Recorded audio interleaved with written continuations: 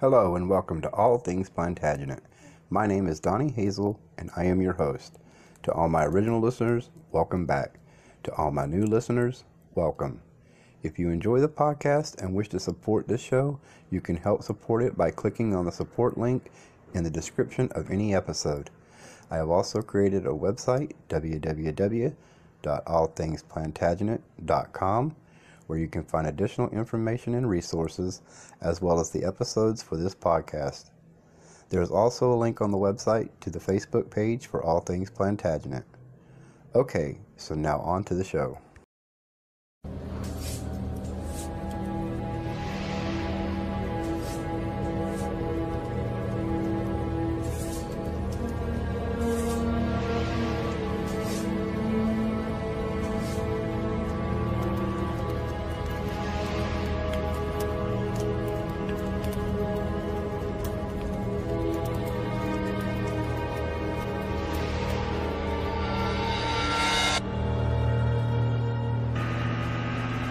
Sailing from France, an invading army is about to land in Wales. The leader of this army was a refugee, a fugitive, a man who had spent half of his 28 years on the run, and who had barely a claim to the throne of England. His name was Henry Tudor. And as King Henry VII, he would create the dynasty that bore his name, the Tudors. But Henry VII remains obscure, eclipsed by the monarch he deposed, Richard III, by the glamour and notoriety of his wife-killing son, Henry VIII, and the charisma of his granddaughter, Elizabeth I. Yet Henry VII's is possibly the most extraordinary story of them all. With a hunger for power and an iron determination to hang on to the throne at all costs, he would rewrite history, seizing the crown and rebuilding the monarchy in his own image. He would become paranoid, described later as an infinitely suspicious ruler, a dark prince, his reign seen as a bleak, wintry landscape. For years I've explored his murky story of spies and informers, intrigue and extortion. And I've found that the deeper you go, the more you discover fascinating glimpses of this manipulative king, who created one of the strangest regimes in history, magnificent, oppressive, and terrifying. This is the story of Henry VII, the first Tudor.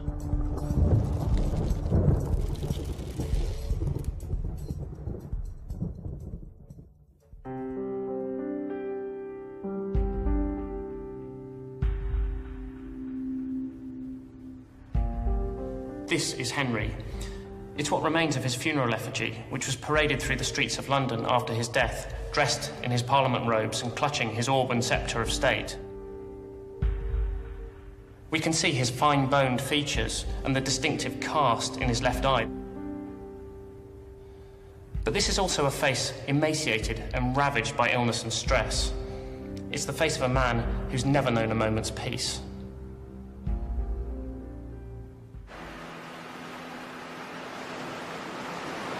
Henry's journey to fulfill his unlikely destiny brought him to Milford Haven on Sunday, the 7th of August, 1485. His small fleet appeared from the south and anchored quietly in Mill Bay.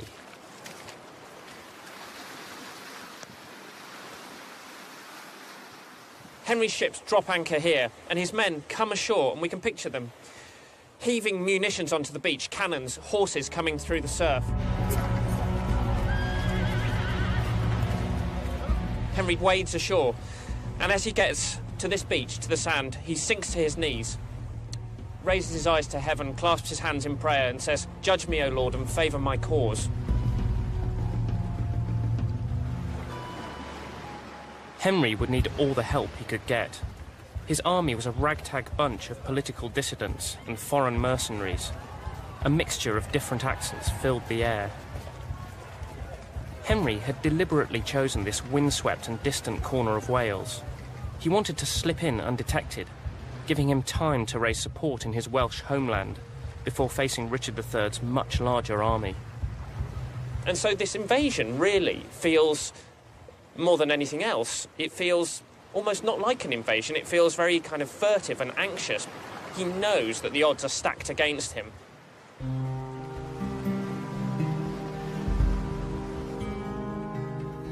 Henry made his way northwards to the homeland of his stepfather, Lord Stanley. The Stanleys, a powerful noble family, had half promised Henry their support. The plan was to make for London, but Richard's army was now hot on his heels. He had no choice but to turn and fight. On the eve of battle, Henry knew Richard's army was only a few miles away, and that it massively outnumbered his own. It had come down to this. Tomorrow he would claim the throne of England, or he would die trying.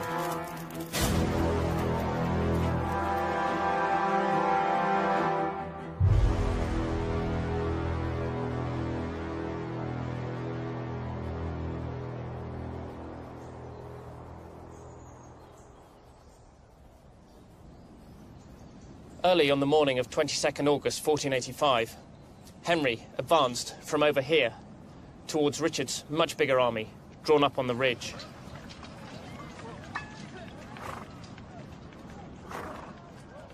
Over here was Sir William Stanley with his men, watching as the battle unfolded.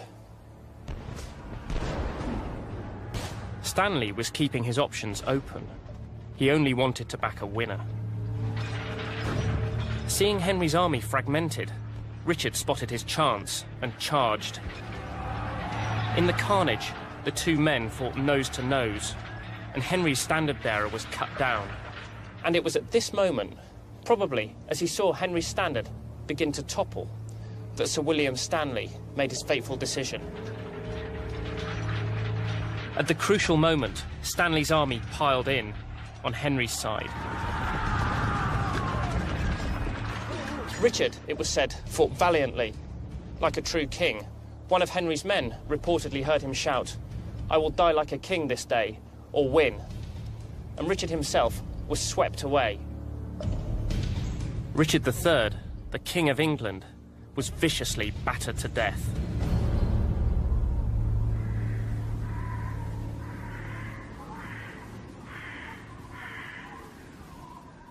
By mid-morning, it was all over. Henry's men moved busily about the battlefield, relieving the dead and dying of their valuables, piling bodies onto carts.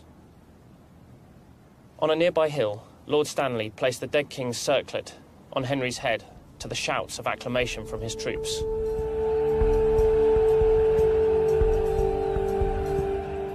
Against all odds, Henry had achieved the impossible. This man, who had been a refugee and fugitive half his life, had won the crown of England. The Battle of Bosworth may have been over, but the real struggle was about to begin. For over half a century, no monarch had passed on the crown without turmoil. Building a dynasty would be a battle that Henry would fight for the rest of his life.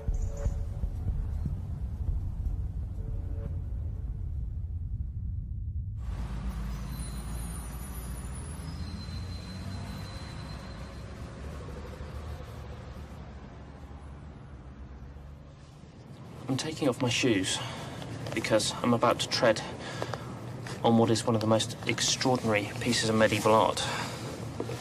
Not just in England, but in Europe.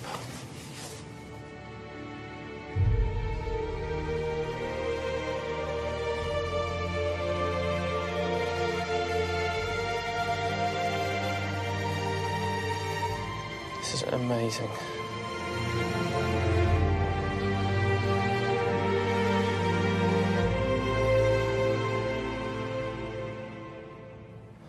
It feels astounding to stand here. Every single English king, and queen for that matter, since 1308, has been crowned on this spot, precisely here. And it was here, on the 30th of October 1485 that Henry VII was crowned. It was a glorious, triumphant occasion, and Henry must have felt as though he'd achieved almost the impossible. This was an affirmation of his victory at Bosworth.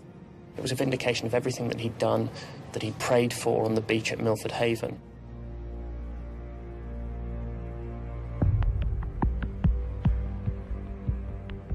But there was perhaps a sense, too, of something else. After all, Henry had seen a crowned king, Richard III, killed, despoiled, mutilated, and trussed naked on the back of a donkey without so much as a rag to cover his genitals. And he knew that what had happened to Richard III could also happen to him.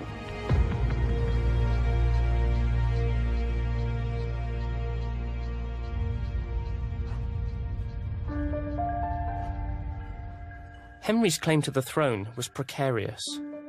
His mother, Lady Margaret Beaufort, provided the only trickle of royal blood in Henry's veins. The Beauforts were a great but illegitimate Lancastrian family, banned from ever claiming the throne. On the other side of his family, Henry's grandfather, Owen Tudor, a fast-talking Welsh servant, had secretly married Henry V's widow, Catherine, some 50 years previously. Not exactly the ideal pedigree for a king. Henry was born a nobleman, the Earl of Richmond. But his upbringing in exile had left him with no experience of governing. It had made him a sharp observer and a man who gave nothing away. For England to believe that Henry was the rightful king, he would need to behave like one. And that is exactly what he did.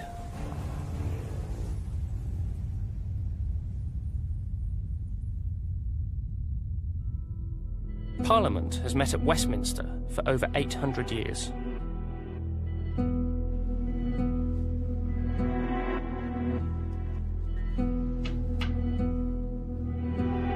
The official records of its debates, meetings and acts stretch back to the Middle Ages. In early November 1485, Henry VII's first Parliament met. He would use it to tackle the inconvenient truth of Richard III's reign and to rework recent events to suit himself.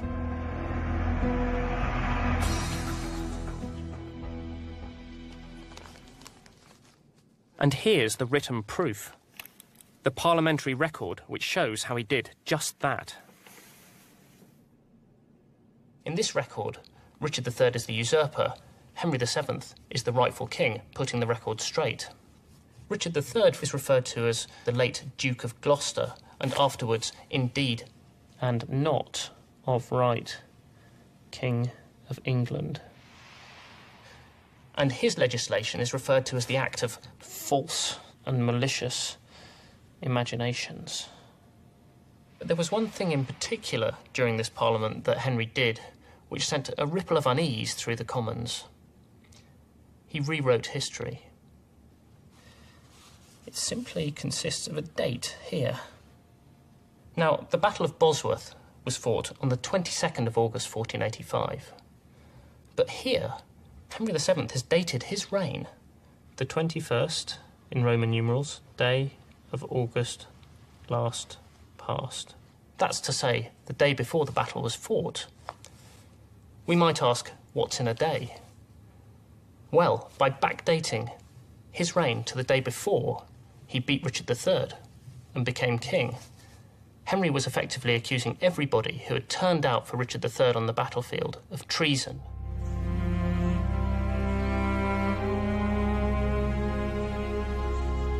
The Commons was shocked, but in practice there was very little they could do about it. Henry had won his battle, and he was king. And here it is, enshrined in parliamentary record.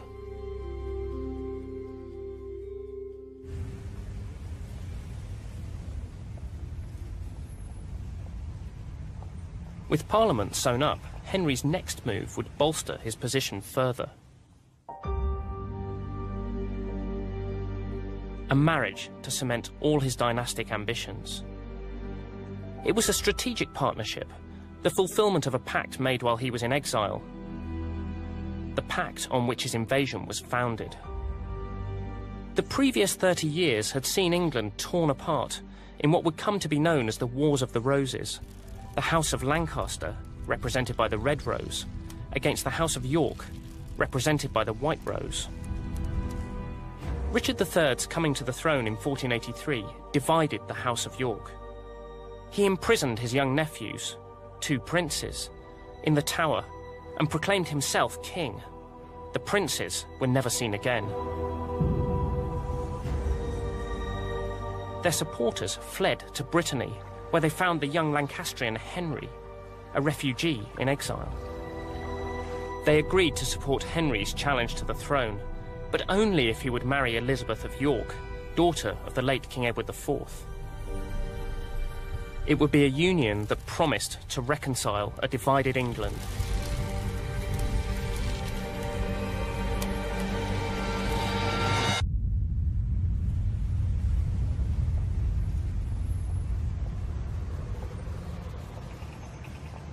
But Henry needed something to reinforce this union, something that would link this new dynasty with the English crown in the minds of his subjects.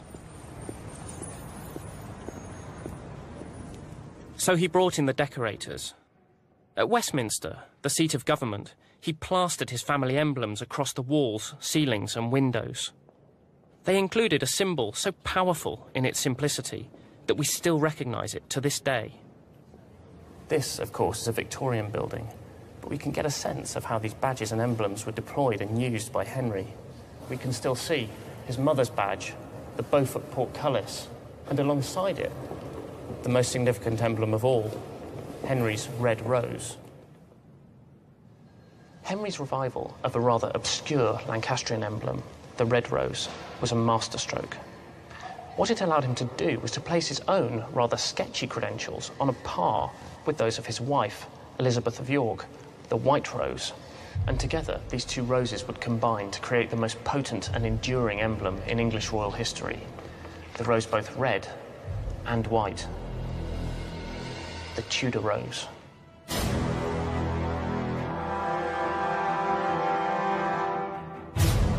Henry was stamping his mark on the nation.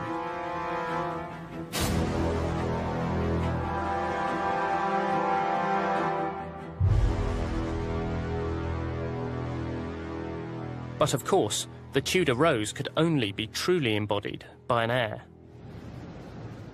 Vital if Henry was to build a dynasty. And Henry would not have to wait long.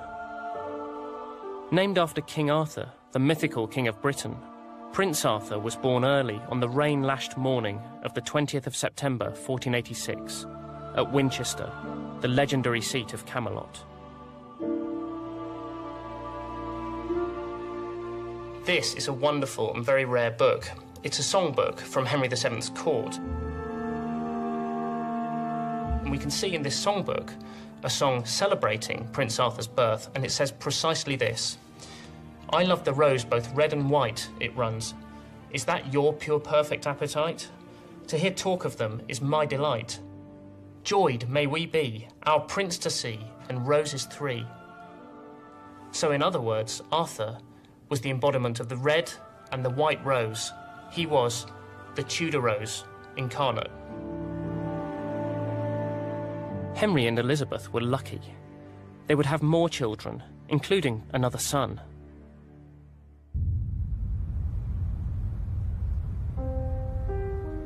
Henry was building a myth that he and his family were the true and rightful royal blood of England.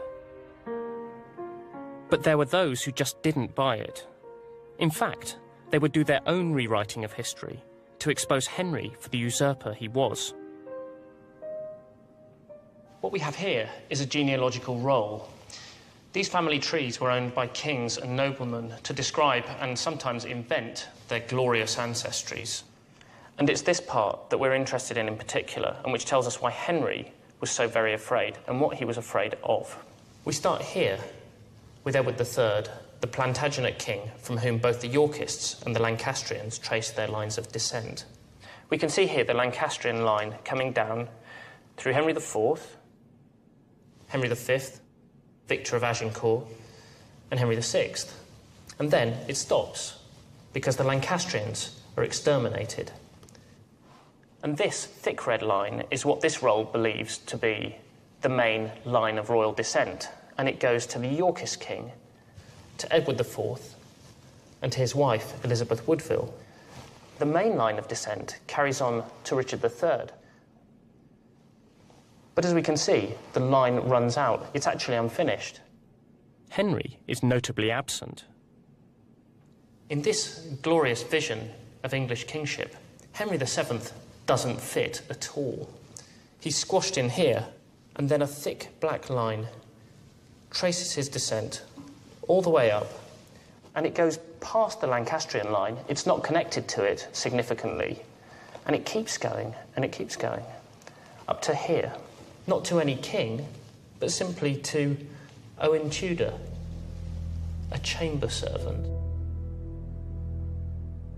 So this roll was composed for a family who took a very dim view of Henry VII's claim to the throne indeed.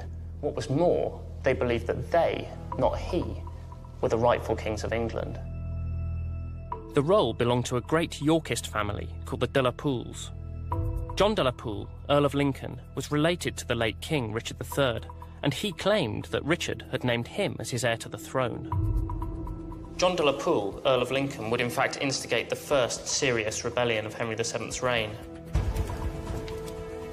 In 1487, Lincoln's forces clashed with Henry's troops in the East Midlands.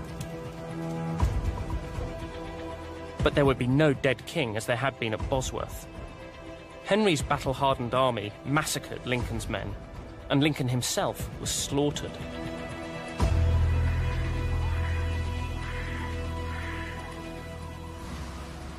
Henry had won a decisive victory and removed a genuine Yorkist contender for the throne. With this threat eradicated, he set about consolidating his rule. He looked for new ways to drive home the power and permanence of his reign. Through magnificent architecture, an opulent household, and the thing dearest to his heart,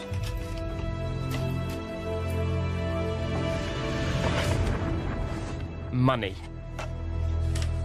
Look at The very first English gold sovereign, the very first pound as a coin. Wow, this is an extraordinary privilege, really, to see these. Barry Cook looks after the medieval coin collection at the British Museum. Henry VII is the first person to think, I will create a pound coin, and he gives it this very special name, sovereign. And what he's doing with the word sovereign is to say, I am sovereign over my land, Yes, part of the whole I mean, royal package. This is not a coin anybody used in their daily lives. It's a way for the king to show his power and authority, to spread his message. So to put in circulation. Literally his to spread the authority. message. And in some ways, the audience for this might not have been so much his own subjects, but foreign visitors. So when ambassadors were visiting, Henry would have given them a kind of royal goodie bag, as it were, and along with them he would have given them a number of these, a takeaway souvenir of Henry's England, as it Absolutely. You have a huge, stonking gold coin. But what does that tell you about the person who gives it you in a casual way? Usually just the head of the monarch was featured, but here Henry sits full length on a great throne, orb and sceptre in hand, and the imperial crown on his head, every bit the image of a king. But the most important part of the coin is on the reverse. This is a Tudor rose, isn't it? Yes, again, the tradition in the medieval period, you had a cross on the back of a coin. But now we've got the Tudor double rose and the arms of England superimposed upon it. It's very specifically associating the coat of arms of England with the symbols of the Tudor family, Yes, the they Tudor are dynasty. The to two are be- interlinked, inextricable. Image is reality for power. I mean, and that's what these things are. Exactly. They are the one way a ruler can get the message across to the widest number of people before the advent of the modern world. I mean, they are the only mass media. yeah, So yeah. what's on them is very important. But while Henry was starting to convince the international community that he was here to stay, at home old rivalries simmered and the aftershocks of rebellion rippled on. In early 1493, Henry got wind of another plot. Yorkist exiles in Europe were grooming a young man named Perkin Warbeck to impersonate one of the princes in the Tower, and were raising an army to invade England. For Henry, this was a disaster. Many had accepted him as king only because the princes in the tower were presumed dead. Now, with this supposed reappearance, their loyalties would be torn. After a decade of battling to establish his dynasty, this was a threat that Henry had to defuse. Henry spun a web of surveillance. Outwardly, he was always calm and inscrutable, giving nothing away. But this masked a savage intensity. He embedded spies in suspects' households, interviewing their servants and the chaplains and confessors to whom they opened their souls. And he discovered, to his horror, that the trail of conspiracy led him very close to home indeed. In fact, right to the heart of the royal household, to his Lord Chamberlain, who was responsible for the king's personal security. This man was none other than Sir William Stanley, whose intervention had won Henry the Battle of Bosworth. When Henry's men searched Stanley's house, they found a Yorkist livery collar studded with white roses and £10,000, enough money to bankroll an army. Henry began to feel that he would never be able to convince everyone that he was the rightful king. He would need to become even more vigilant, starting with how he ran his household.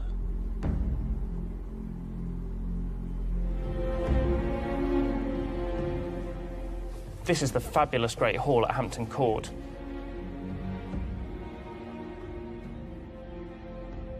Henry's royal houses were destroyed centuries ago, but Hampton Court is laid out along much the same lines.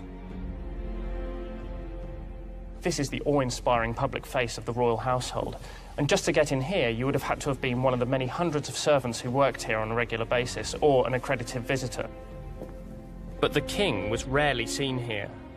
He resided in the state apartments, which began behind this heavily guarded door. And if your name wasn't down, you weren't coming in.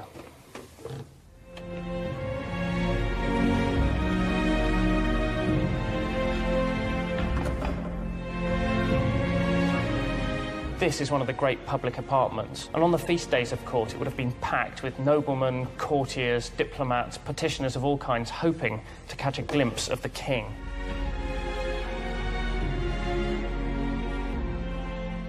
But it was this door that people most wanted to get through, and behind which very few indeed were ever admitted. Behind this door lay the secret or privy chamber, the private apartments where the king worked, slept, ate and relaxed. And it was what happened behind this door that would become synonymous with Henry VII's reign.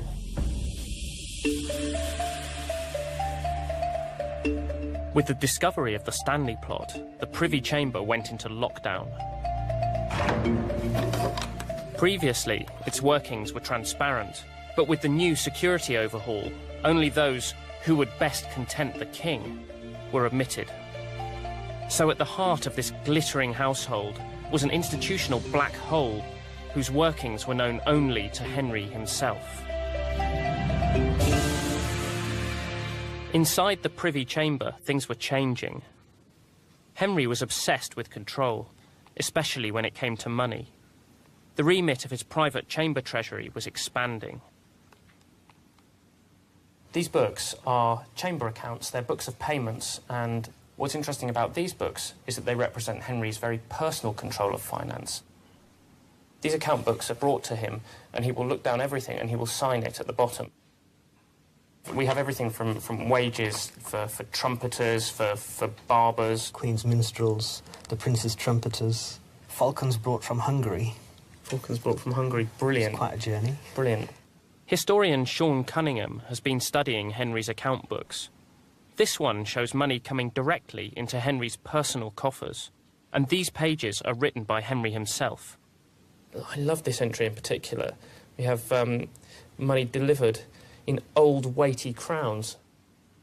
You can sense him weighing it in his hand. That's right. Just seeing what picking up this weighty crown. Oh, that's good. And then I like this good crowns.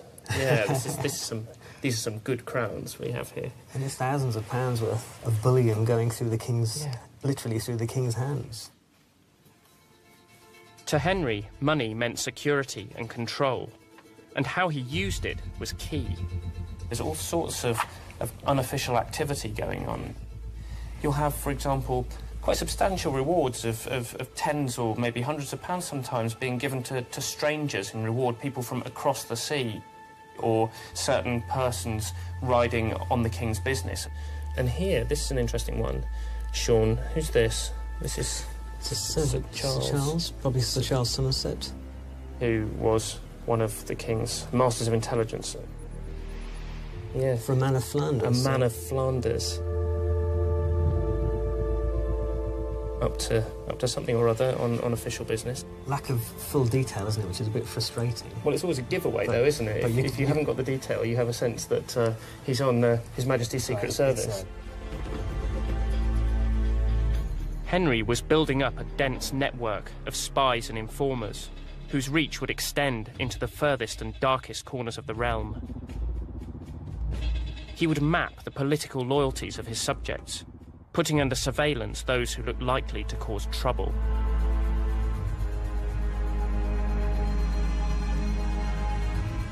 In 1497, Warbeck, the Yorkist pretender who had caused Henry such anxiety over the years, was captured and eventually executed.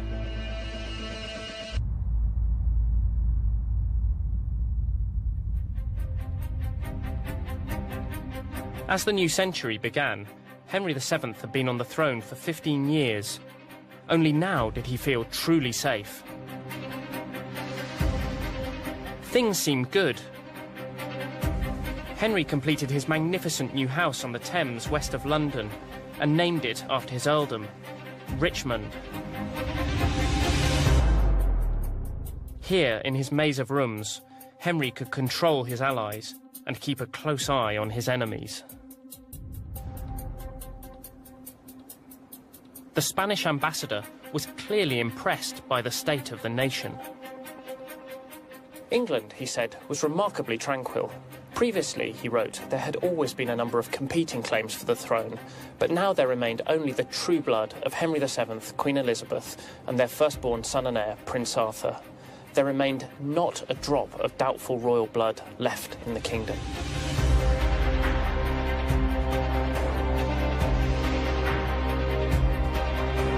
The stage was now set for the most significant moment of Henry's reign so far, a royal marriage that had taken a decade to broker. His eldest son, Prince Arthur, was to marry a great Spanish princess, Catherine of Aragon. For Henry, it would be the culmination of everything he had fought for, setting the seal on his dynastic ambitions.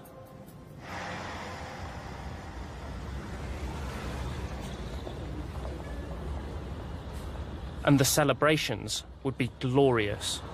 On the early afternoon of Friday, the 12th of November, 1501, Catherine's procession rode into the city across London Bridge. It was a dank, grey, drizzly afternoon, but what awaited her was spectacular.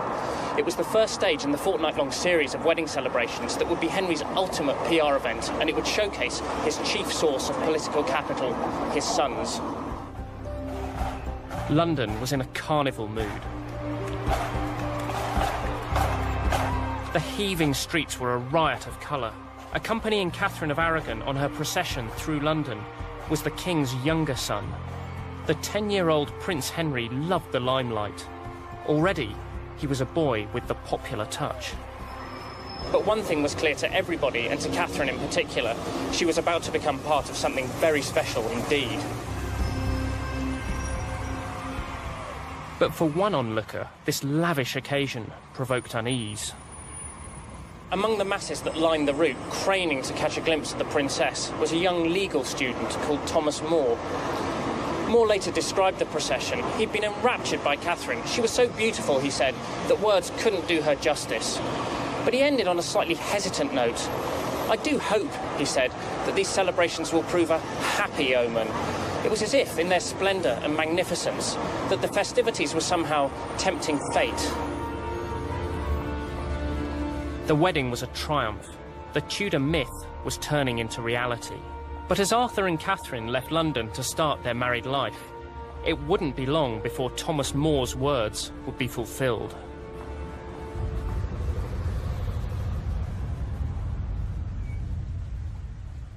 Late on the 4th of April 1502, a boat docked at Greenwich, where the King and Queen were in residence. Aboard was a messenger who brought terrible news. Prince Arthur had caught the virulent sweating sickness and was dead. Henry was devastated.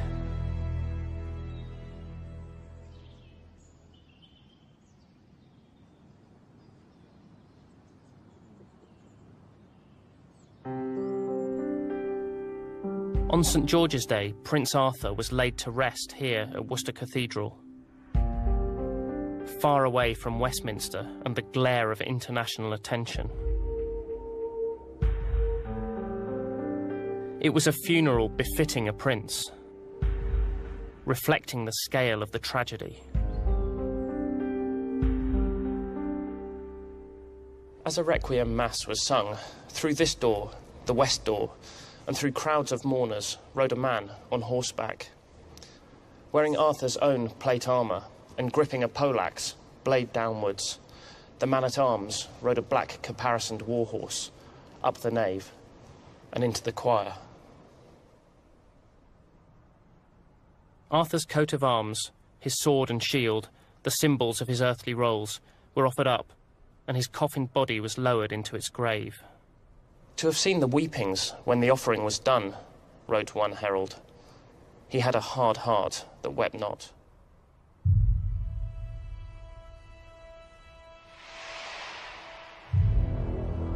This is Arthur's chapel, his final resting place. The political impact of Arthur's death was immense. The Tudor dynasty now hung by a thread.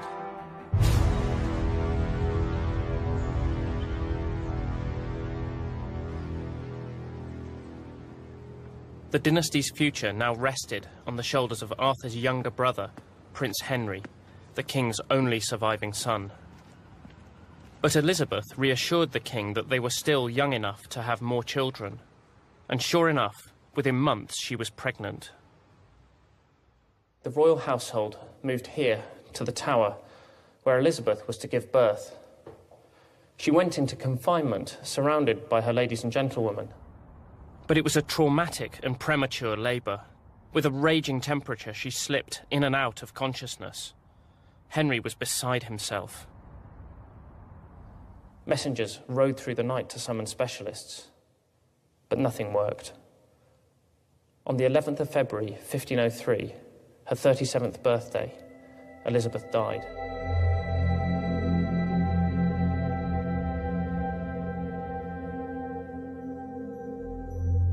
Their marriage had been one of genuine love, and Henry was shattered by her loss. But of course, their marriage had represented something else as well. The union of Lancaster and York, the reuniting of England after decades of civil war. Many had accepted Henry as king out of loyalty to Elizabeth's Yorkist family. Now, her death threatened to tear the country apart all over again. Perhaps nothing summed up better the situation that Henry now found himself in than a poem that Thomas More wrote on the occasion of Elizabeth's death. Where are our castles now, More's poem read? Where are our towers? Goodly Richmond, soon art thou gone from me. At Westminster, that costly work of yours, mine own dear lord, now I shall never see. More was referring to the new chapel Henry VII was building at Westminster Abbey. Adorned with all the familiar symbols of his kingship, the Beaufort portcullis and the Tudor rose, the chapel was intended to be yet another monument to the splendour of Henry's dynasty. Thomas More's poem struck at the heart of the matter. Henry could build all the magnificent buildings he wanted, but without his wife, the very foundations of his reign were shaken. Usually so inscrutable, Henry's reaction to Elizabeth's death was one of complete physical collapse. Retreating into the depths of Richmond, he came close to death. But when he emerged 6 weeks later, the mask was back in place, and his drive for control was even more remorseless.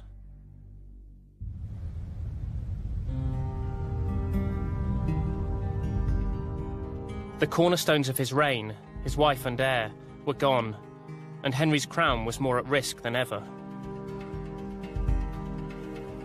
Old enemies had resurfaced. John de la Pole, who had instigated the first rebellion against Henry, had died 15 years before. But his younger brother, the Earl of Suffolk, was now a man, and at large on the continent raising an army.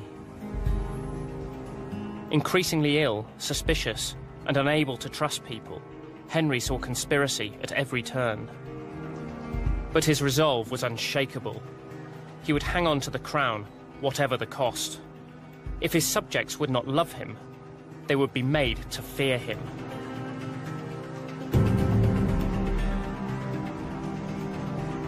Henry was perfecting a very effective system of repression. His councillors were experts in extortion. They forced people into bonds and debts to the king to guarantee their good behaviour, and fined people vast, unpayable sums of money. For everyone from nobles to merchants, it was like being on permanent bail. Anybody who broke the conditions of these bonds faced financial ruin. Now, betraying the king was not just unthinkable, it was unaffordable.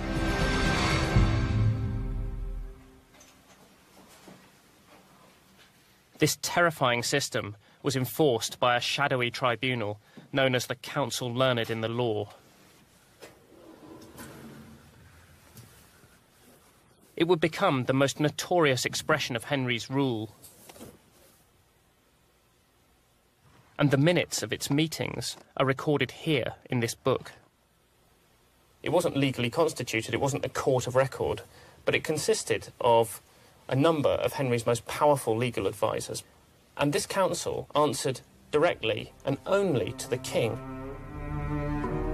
It relied on information supplied by the regime's network of informers and spies, who provided details about offences committed or potential debts owing to the king. And what's interesting about the Council Learned is that it overrode a lot of the normal processes of government and of law. It might, for example, interrupt normal legal processes that were going on and pluck them out of the process, pluck them out of the system and haul them in front of this group of councillors. It acts with complete impunity. It is totally unaccountable. This was a process that struck fear and rage and frustration into those people who were caught up in its dealings. Of all the men associated with the Council Learned, perhaps the most infamous and potent was a silver-tongued lawyer named Edmund Dudley. Dudley had spent 6 years working in the City of London, networking and becoming intimately familiar with its corridors of power, its major players, and the intricate web of rivalry, opportunism and distrust that linked the guilds and companies. And he saw firsthand the dodgy dealings and corrupt transactions of the bankers and merchants that made the city tick. When in autumn 1503, Dudley resigned from his post, he was given a golden handshake by a grateful city. But what the city did not expect was that Dudley was going to work for the king. Dudley was a poacher turned gamekeeper. Fast-tracking him into royal service, Henry handed him an unprecedented role. Dudley's expertise lay in defining and enforcing the king's legal rights. Sifting through pages and pages of financial paperwork, he used long-forgotten laws to inflict crushing financial penalties on Henry's subjects. Dudley described the brief he had been given. Henry, he said, wanted many persons in danger at his pleasure, bound to his grace for great sums of money. What Dudley was doing was technically legal, but it was stretching the law to its absolute limits. It was, he said, extraordinary justice. And nowhere was this extraordinary justice applied more thoroughly than in Dudley's own stamping ground, the City of London.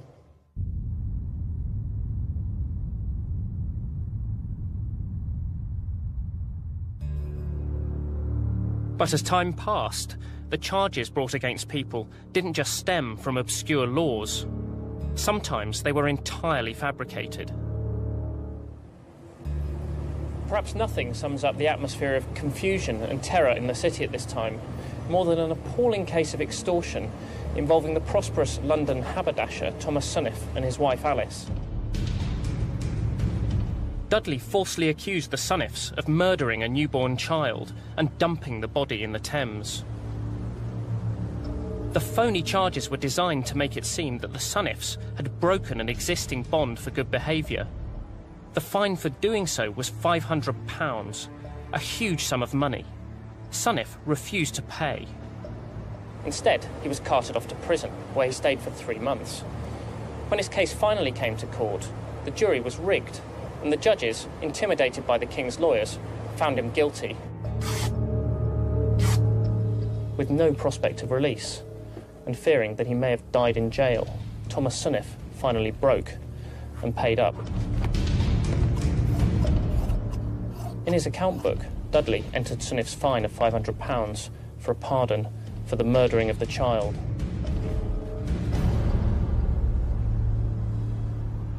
As his men tightened their grip on the city, Henry had an incredible stroke of luck. He received an unexpected guest at court.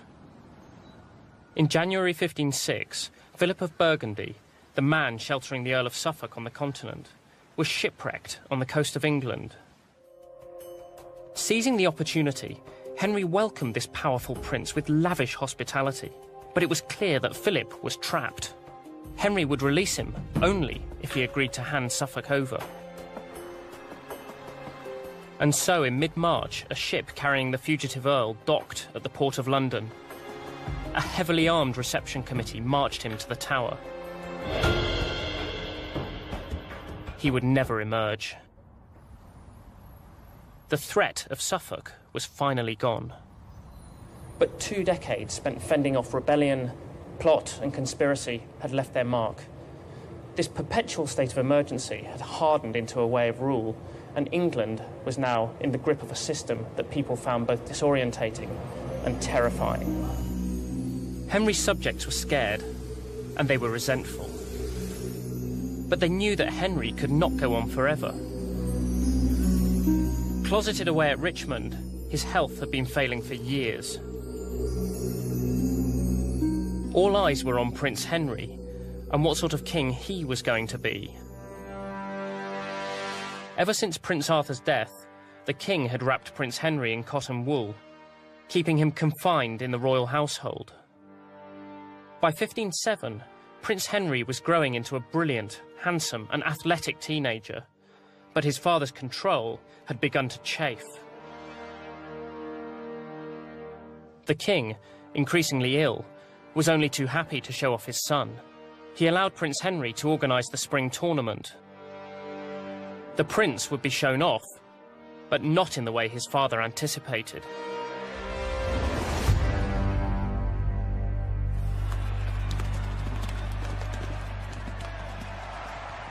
Tournaments were spectacular events lasting for days, and at their centre were the chivalric superheroes of the age, armoured knights jousting on horseback. But although he was proving a brilliant jouster, Prince Henry was not allowed to fight. His father had already lost one son and wasn't about to lose another. Toby Capwell is the curator of arms at the Wallace Collection and has first-hand experience of the joust. There's always risk in anything that's worth doing, right? And jousting would be pointless if it was completely safe. I mean, you look at what they're fighting with. This is a safe one. This is the safe kind. You have 3 prongs on the head, and that prevents the lance from penetrating too much. But still, if you can imagine being struck by one of these in your face at a closing speed of 40 miles an hour or more, in a collision that is, in all respects, very much like a car crash, the danger is what makes it meaningful. Right. Strong bonds were formed in the jousting arena between knights, their loyalties forged in combat, like brothers in arms on a battlefield. So while Henry VII commanded loyalty through financial control, his son, Prince Henry, would form his bonds in the tilt yard. He's clearly built physically very differently from his father, but also he thinks differently from him as well. It's really just a matter of Henry VII being perfectly aware of the importance of chivalry and chivalric display. But he just wasn't willing to back that up with his own body, whereas his son couldn't wait to get involved personally. Right. Prince Henry's friends put on a thrillingly violent display of jousting, pushing the sport to its boundaries in a brash disregard for the rulebook. It was a performance that the king and his councillors found alarming. But Prince Henry loved it. Caught up in the occasion, he eagerly chatted with gentlemen of low degree, his openness a sharp contrast with his father's remote detachment. So people started to see Prince Henry, even at the tender age of 15, as someone who would be a return to a traditional kind of king. Valuing honour and glory over money, he would privilege noblemen above lawyers and accountants. An entirely different proposition to his calculating and distant father. Imperceptibly, allegiances were starting to shift. In January 1509, Henry VII shut himself away at Richmond. His health was failing yet again. Only this time, there would be no recovering. At 11 o'clock at night, on Saturday, the 21st of April, 1509, Henry VII died. He had brought the kingdom to the brink of dynastic succession. Almost, but not quite. This is a pen and ink drawing of the scene around Henry's bed in his privy chamber at the moment of his death. Here we can see one of the king's gentleman ushers closing Henry's eyes at the moment of his death, and we can see here doctors holding urine flasks. Among those present were some of Henry's oldest and closest servants. In the past century, the deaths of kings had brought violence and instability to England, and they were determined to make sure the same thing did not happen this time. Now, the 14 people in this picture were the only people who knew that Henry VII had died. They had a unique opportunity to order events to their own advantage, and this is precisely what they did. They agreed to keep the king's death a secret for 2 days, until the court gathered for the Feast of the Garter on St. George's Day. But in order to smooth the path of Prince Henry's succession, there would need to be scapegoats, people to take the rap for the wrongs that had been done in his father's name. The new regime had to send out an emphatic statement that it would not be like the old. One of those not at court on St. George's Day was Edmund Dudley. He was away in the city. Dudley had failed to understand how resented and isolated his rapidly acquired power had made him, and consequently, he failed to watch his back.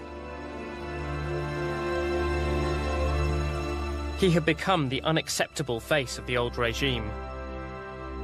He was thrown into the Tower on trumped-up charges of treason and finally executed.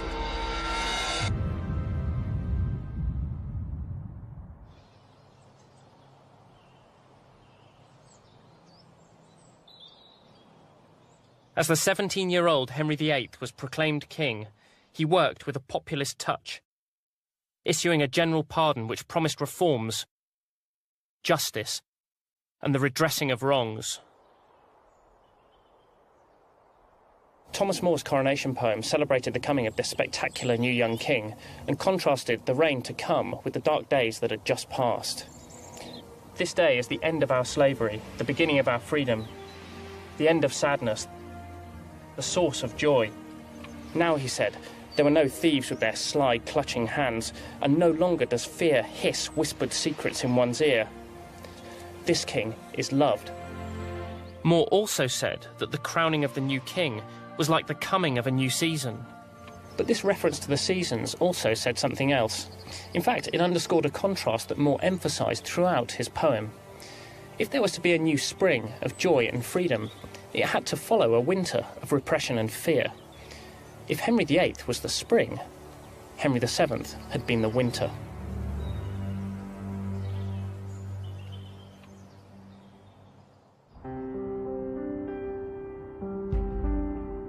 Henry VII's funeral cortege processed through London's streets, his effigy displayed on a carriage drawn by 5 horses draped in black velvet. But for all the criticism of his reign, Henry VII had still achieved what he had set out to do. He had passed on the crown of England.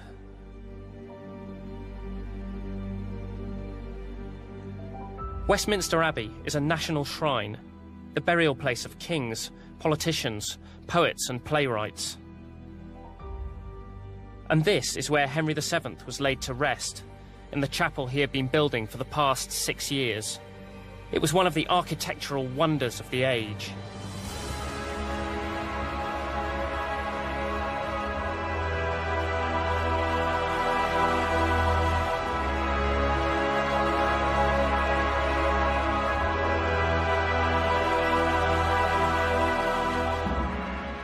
It was described in the 16th century as Miraculum Orbis Universale, the wonder of the entire world, and it really is a staggering building. This spectacular mausoleum is Henry's ultimate statement to the world. Not what we might expect from a wintry miser king.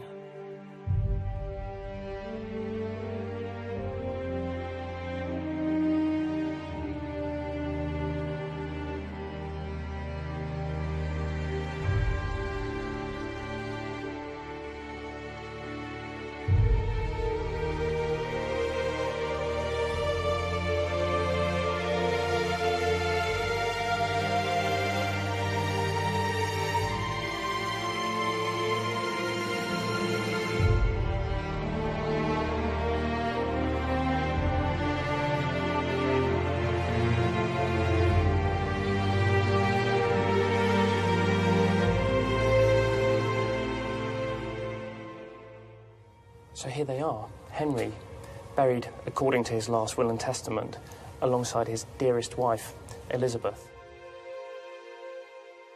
These are idealised portraits of Henry and Elizabeth, as they were in their prime. They're intended to be eternal figures of kingship and queenship.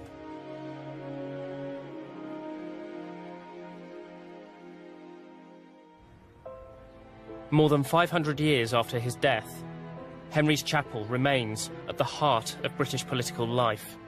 It stands as testament to his extraordinary determination and will to power, to everything he aimed for and wanted to be. From an isolated beach in Wales, where he landed with little claim to the throne and even less hope,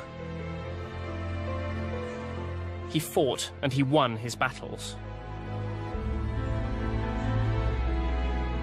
He unified a kingdom. He accrued immense wealth. But his greatest legacy would only become clear over time. Running around the tomb is an inscription. Henry, it says, was the most rich, the most intelligent, the most dignified, the most glorious of kings. And Elizabeth, his wife, was the most beautiful, the most chaste, and the most fruitful. Not only had their marriage been a happy one, but crucially, it had also produced children. The inscription concludes by saying that the land of England should count itself particularly lucky in the foremost of those offspring, the current king, Henry VIII. Lucky old England. Henry VIII's reign would be turbulent in the extreme. Yet it was also his father's greatest achievement. Henry VII had created our most famous, most notorious dynasty, the Tudors.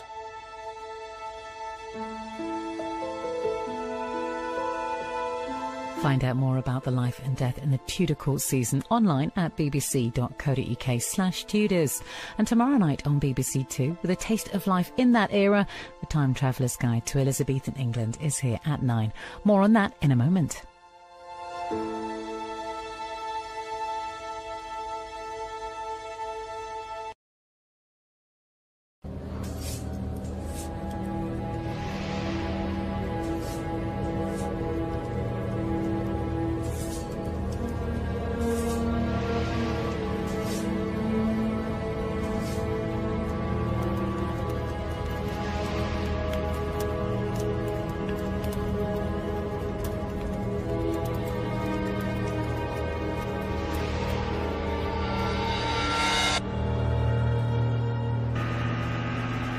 Sailing from France, an invading army is about to land in Wales.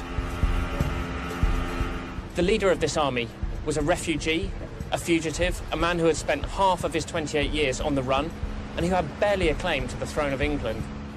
His name was Henry Tudor.